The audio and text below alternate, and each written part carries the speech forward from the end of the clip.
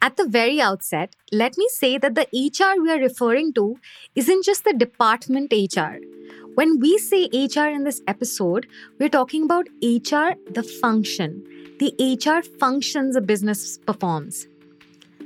If you're trying to select a new hire, even if you're a senior product manager doing it, then that's an HR function.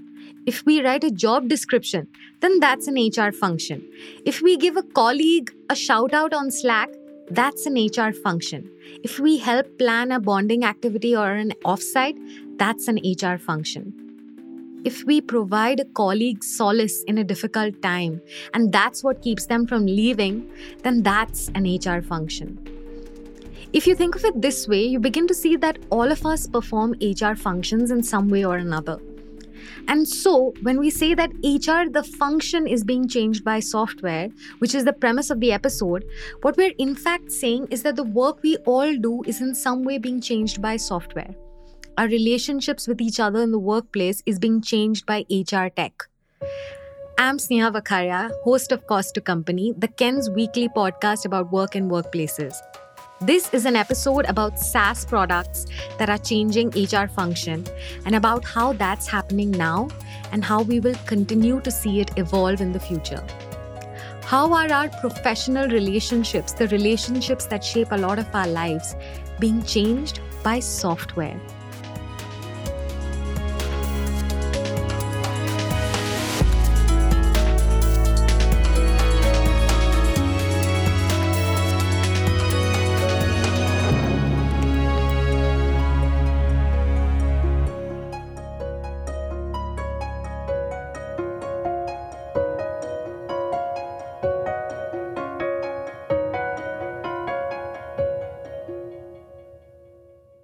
Hi there, I'm Snigdha from the Ken's podcast team, and I'm here to tell you about Daybreak, a brand new podcast from the Ken's newsroom that I host.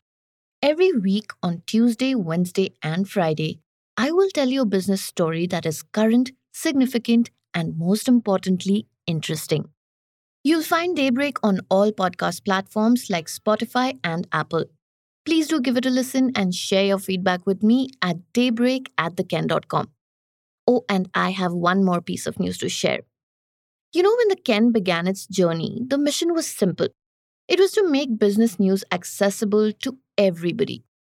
But 6 years later, we noticed that only 20% of our subscribers were women. So my brilliant colleagues Sneha, Tanishka, Ravina, Vanita, and Munmun decided to do something about it. Because wanting to see more women in business also means we need to make business journalism more accessible to them, right? So the Ken is now offering a 50% discount to all its women readers. The offer will last all of this month. So if you're a woman listening to this, I highly encourage you to take a few minutes and fill in the type form linked to this episode's show notes. You will not regret it, I promise. Thank you for hearing me out, and now back to the episode. HR functions are in a state of flux. Some of those are in familiar ways you would have already encountered. Let's take, for example, recruiting. We know the old kind of recruiting. You see a job opening on a website, you send an email. Presuming the business isn't struggling with a deluge of emails, you'll get shortlisted on a spreadsheet and they'll get back to you asking for an interview. They'll ask for 3 p.m. on a Friday, but you have an important meeting at that time. You'll ask, can we do 3 p.m. Monday? That will work, but something will break and they will have to reschedule. There'll be more back and forth. Finally, you meet one person. He sends his feedback on a Slack channel. Then you meet a second person and repeat the process. And then everyone will ask for everyone's feedback, and 100 emails later, you're hired. This is already changing pretty rapidly. This is Karthik Mandeville, CEO of Springworks. He is building HR tech for recruiting and engagement. Yeah, so it connects the calendars of the interviewers. It is able to pull in the available slots they have, right? So they don't, the recruiter does not need to go talk to the interviewer and say what time works for you and then go back to the candidate. Second is all feedback, resume, notes, whatever, LinkedIn, stuff like that in one system. So that just removes the need of talking to the HR, or removes the need of saying, okay, I'm interviewing this person. Can you give me the previous feedback? Can you give me your notes? Can you give me the resume? Right? All of that is not required anymore. It's all documented in one place. Then third is just email reminders, to everyone, right? Like, okay, your application is accepted, and so that's kind of helps the recruiter save time, because you're not talking to every single person who's applying. Probably most jobs get upwards of 100 applicants, and a lot of them are 99% of them are unqualified, especially at the first stage, right? So how do you kind of filter them out? Is one way is through assessments. What is the value that you articulate when you Hmm. say that this is valuable to you? How? Yeah, that's time savings. Again, time saving to the HR, or whoever is leading this function, depends on the states they are, right? So that's why I said, like, a company of 10 people, we will say this is probably not useful for them, right? But a company of 25 to 150 to 200 employees, this is great, because they save up whatever 25, 30 percent of their time, assuming all of these things are there, right? Springworks has also built a background verification software that helps business do a lot of verification checks, calling up previous employers, doing KYC, and so on. This helps with compliance. So, could a team of three become two using your software? If so, yeah. So in some ways, if you say, okay, the team of three can become two, yes, but then you would compromise on your growth, right? Here you have the companies are investing in this, assuming that they're going from 100 to say 5 employees a month, so 160 at the end of the year, right? So they don't want to add HRs at the same scale, right? Which is the reason to invest in softwares. So it's actually, do I, from when I'm going from 100 to 160, that's the mandate I have. Do I need to go from a team of 3 to 5 to be able to do that, or can I stay at a team of 3? So it's a different way of thinking of about it. Which is to say that you can have smaller teams now doing the same volume of work or same size teams doing more. You can scale business operations up or down, hire more or less people, and you don't need to hire more HR to do it. Then, this is also how Springworks improves employee engagement with minimal human effort. You are expecting some gratitude. How do you get this? Your manager or your teammate just says, thank you, for helping me out. Your manager maybe writes a small note, send it over WhatsApp or an email to you, right? That's it, right? So how does software solve this? So it's in the communication platform, Slack or Microsoft Teams. It is tangible, so it's kind of connected to some point system, right? Amazon gift cards, Zomato, Swiggy, whatever it is, right? So it's tangible, right? So it's not just a thank you, but it's actually converting to a coffee mug on your table, for example, right? So you can see the impact of it, you remember it for a longer time. It is social public in a way, because everyone in the company is able to see it, because a lot of recognition is the bragging rights. Yes, I did this, I got recognized, and my peers know about it, right? It's not just I need to know it personally, but I also want my peers and managers and colleagues to know about it. A software that can take your private kudos and convert it into an automated Amazon gift voucher. A software that can take your private compliments, well done, congratulations, and automate them into a well produced GIF that goes out on the Slack channel for everyone to see. You don't have to choose the GIF and you don't have to log into Amazon to buy the voucher. You simply have to put in your compliment or your reward points into the software, and the gift coffee mug will be at your colleague's table in a few days. The message will be posted publicly for everyone to see. The benefit is your retention. The ROI is also because you've saved one employee from resigning, for example, right? So what's the ROI in kind of replacing that employee and knowledge transfer and all of that, right? So But there's another side of saving time and resources for these HR functions. it's all done through the tool. You know who you are working with. You know more, something more about them, not just the work aspect. You know what you will be working on. What you have to do in the first week, second week, first 30 days, 60 days, 90 days. and you know whom to go to for if you have any questions, right? Like, where do I get my, like, you don't even have to actually ask, where's your payslip and leaves, and if I need to get access to my Zoom software, who do I ask, right? I'm having problems with my Gmail because I'm locked out, right? How do I get that, right? So all of these things are kind of answered, and not, you don't need to reach out to the HR. So all of those things are kind of done through a software, to a tool. And yeah, I think, yeah, we're getting there. There are a lot of softwares in the overall ecosystem. Out west, there are now businesses that are building full stack HR solutions. Once you're added as an employee with a designation, the software solution integrates your payroll, your benefits, your health insurance, your leaves, paid and unpaid, your performance management, time tracking, compliance, and tax filing. This software automates a lot of work and really reduces the time and resources a business would otherwise spend on HR related tasks. It also protects a business from business cycles. You can expand and contract a business without hiring and laying off HR. Yeah, so I think the whole debate which actually got triggered by this chat GPT thing was, and somebody showed examples of two examples, right? Write a job description of a data scientist for a small startup with funding, trying to get people from companies like Google, right? And this is the job description input that was given, and ChatGPT was able to come up with something which was 85% there. Now the recruiter just had to modify it to their own taste. This is Nikunj Verma, CEO of CutShort, a startup that helps businesses with recruitment and employers to find jobs. Nikunj breaks HR work into tasks and decisions. Tasks, he thinks, are easy to replace with software. A lot of SaaS HR solutions are doing the logistical, irritating admin work, dropping a package, logging into a management system, making a call, writing an email. That's easy to automate and it saves time and resources.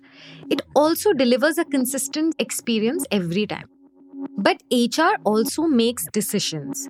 Nikunj is building software that helps businesses make decisions algorithmically using machine learning. So we have done role and skill stack based matching, which is interesting, in the competition because we went deep into these skills and these stacks that customers want. Second thing we have done is we have built a unique and proprietary algorithm which can look at the resume and predict the quality of that resume.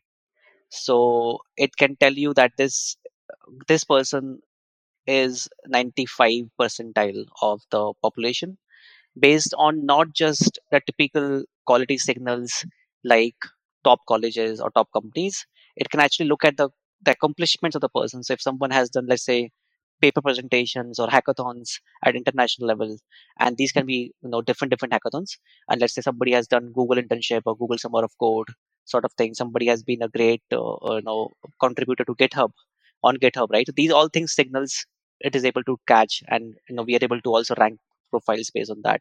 So that's something which has also been very, very meaningful or useful for our customers.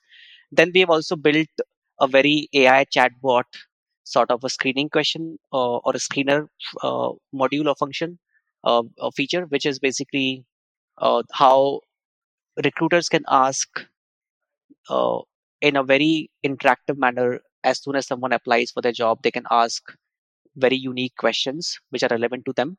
They could be cultural questions. This is the hiring process from the future. A manager will insert a prompt into a machine learning system. The ML system will generate an email. If the manager wants, he or she can edit the email here and there to make it what he or she is happy with.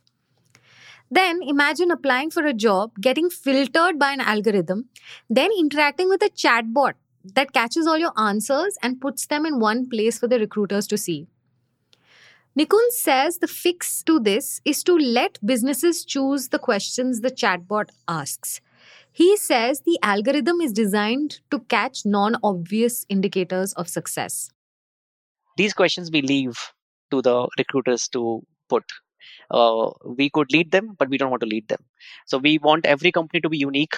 We want every candidate experience to be unique, and we want companies to think what kind of people they want, and once these questions are answered, they're able to better select people, uh, the kind of people that they want. So that's again the third thing that we have done. Fourth we have done is test and competencies uh, that we have tested on the product.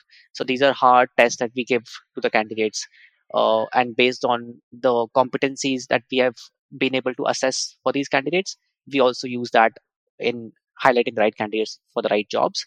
So these are 4 or 5 things that we have done to make sure that the overall candidates who are being recommended to the companies are matching on multiple parameters, and they're actually the ones who will be fitting in, not just for the first year, but for the longer term. This cuts not just time, but decision making time also. Nikun says that these increases in efficiencies are important, especially now, because HR functions have simply never had it this hard before. So earlier, HR industry could just think about their business objectives, but now because of the changing landscape and the whole uh, shift that has happened in the power, that talent is becoming the bottleneck. People have different aspirations, they have different constraints, and they need to be understood for HR, or for the company to make any business sense or make any business progress. So the HR role, which was employer centric before, has now is now becoming, or has become, more people centric, to understand their side of the story better, and then create a fine balance between the company goals and the employee or the professional goals, to actually create some value for both parties. Now if you have to do that, you have to be emotionally more intelligent about what is happening in the industry, what the people are going through. Now to do that, they need to have more time, because if you just are calling more people every day, if you're just writing offer letters, if you're doing performance reviews by hand, then you don't have time to listen to what the employee is going through. So that's where technology comes into picture, because technology is cheap today. There was a time when technology was very expensive, because of competition, and because of the dwindling cost of making software and servicing. It has becoming affordable for companies to use. The value of the employee is increasing. So now what is happening is, you have HR tech, which is becoming more affordable. It makes more business sense for you to invest there, save your time, give a great experience to the employee, and now win back your time to understand the emotional side of the employee management. And then you focus on the employees, and on the employee side, and the business find sense of a fine task of balancing these two things, which is where the true value of HR function today is, if you look at So next 5 year 10 years. I'll reframe it in slightly shorter way, and you tell me whether you agree or not, and whether I missed something. That basically, because of this changing power dynamic between employee and employer, the task of HR has actually become more complex, more difficult, almost. And now tech is cheap. Tech is helping HR fill in that gap. Is that a fair assessment? Correct. So it is becoming difficult, uh, and they have to invest more on the human side of and the employee side.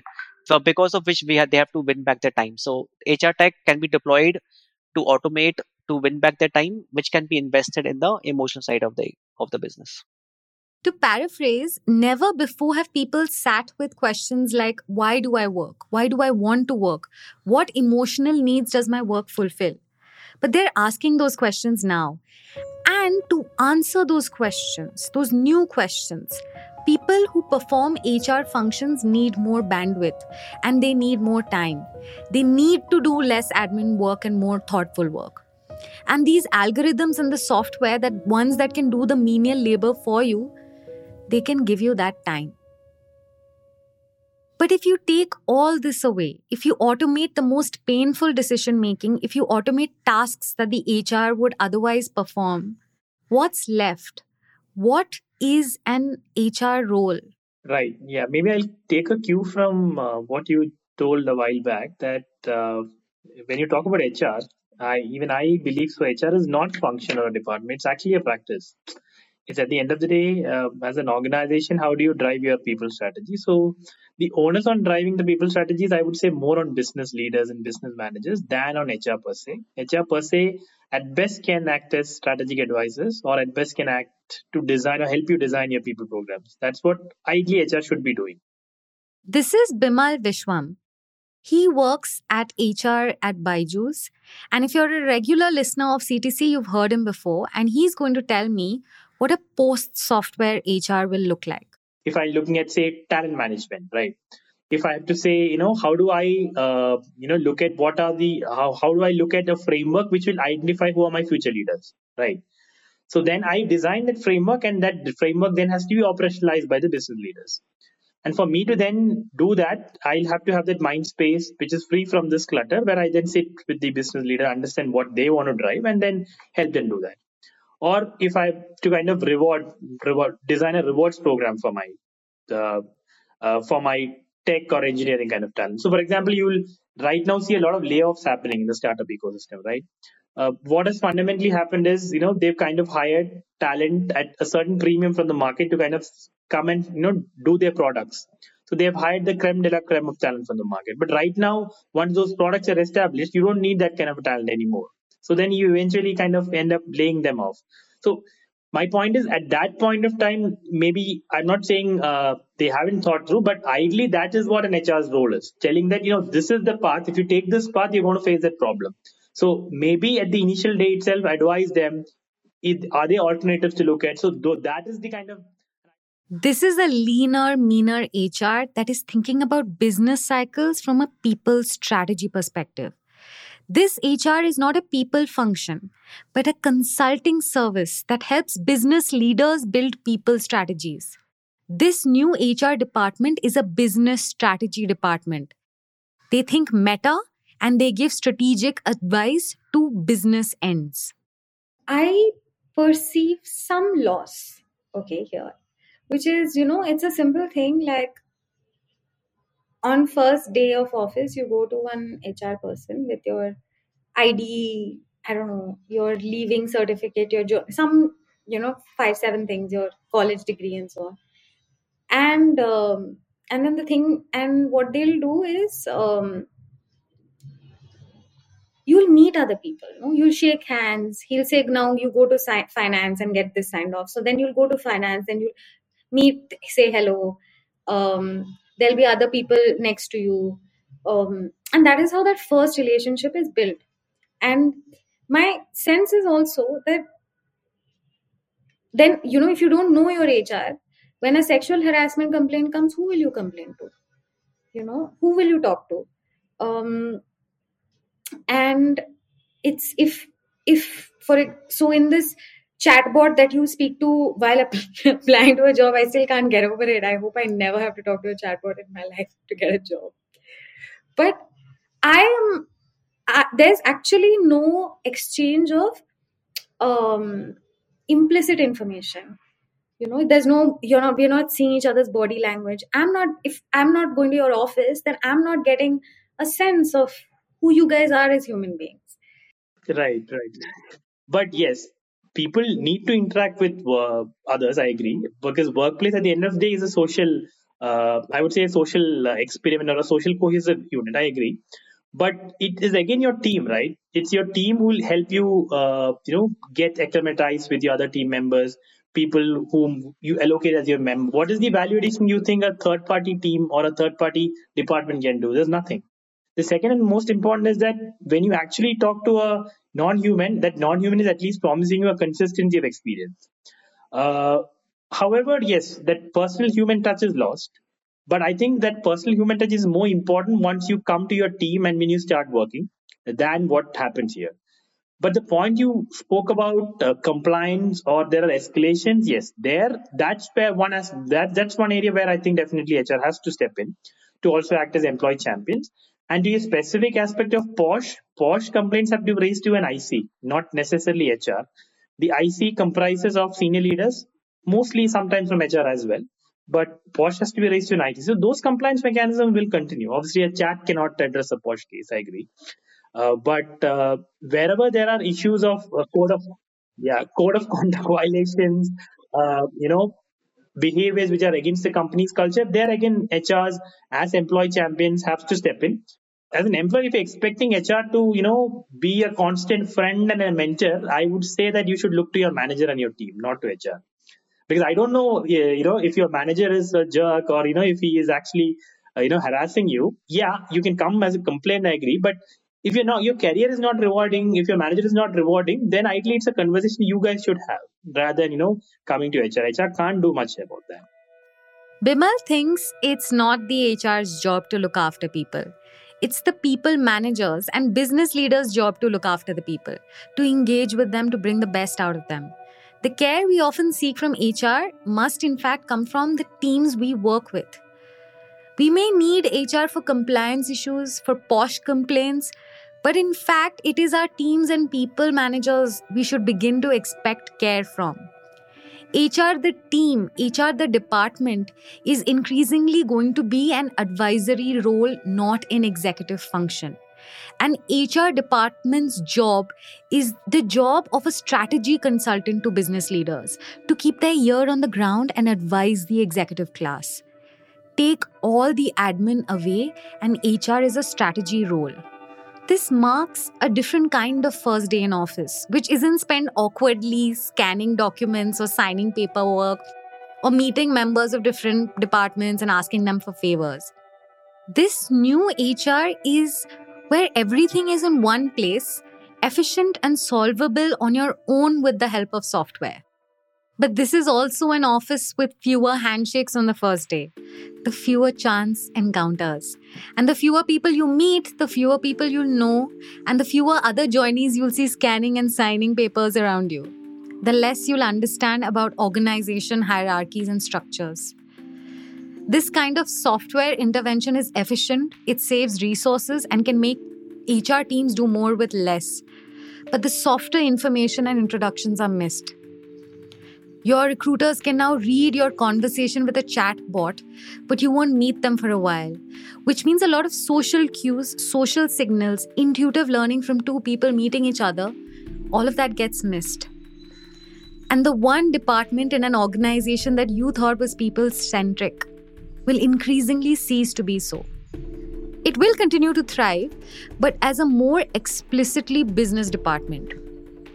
HR will become a strategy service called in to tell business leaders how to do their job better for the benefit of the business.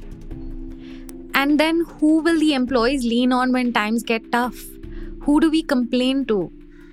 It will be the people we work with every day, the people in our teams. This was a podcast from The Ken. This episode of Cost to Company was written, hosted and produced by Sneha Vakharia with audio engineering by Rajiv CN. If you have thoughts, feelings, or episode ideas, write to us at podcast@the-ken.com. If you like the podcast and want to know more, follow the Ken Web on Twitter, Instagram, and LinkedIn. If there's something interesting going around in your workplace, any trend you've been seeing but nobody else is really talking about, fill in the Typeform link in the show notes. It'll take you maximum 2 minutes, and if we like your idea, we might call you on the podcast as a guest. It's happened in the past too, so please fill in the form.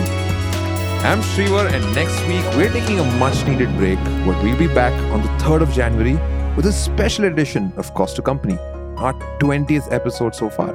See, we've spoken about a bunch of trends and topics on the show in 2022. But what's their place at the workplace in 2023? We'll find out soon. And as always,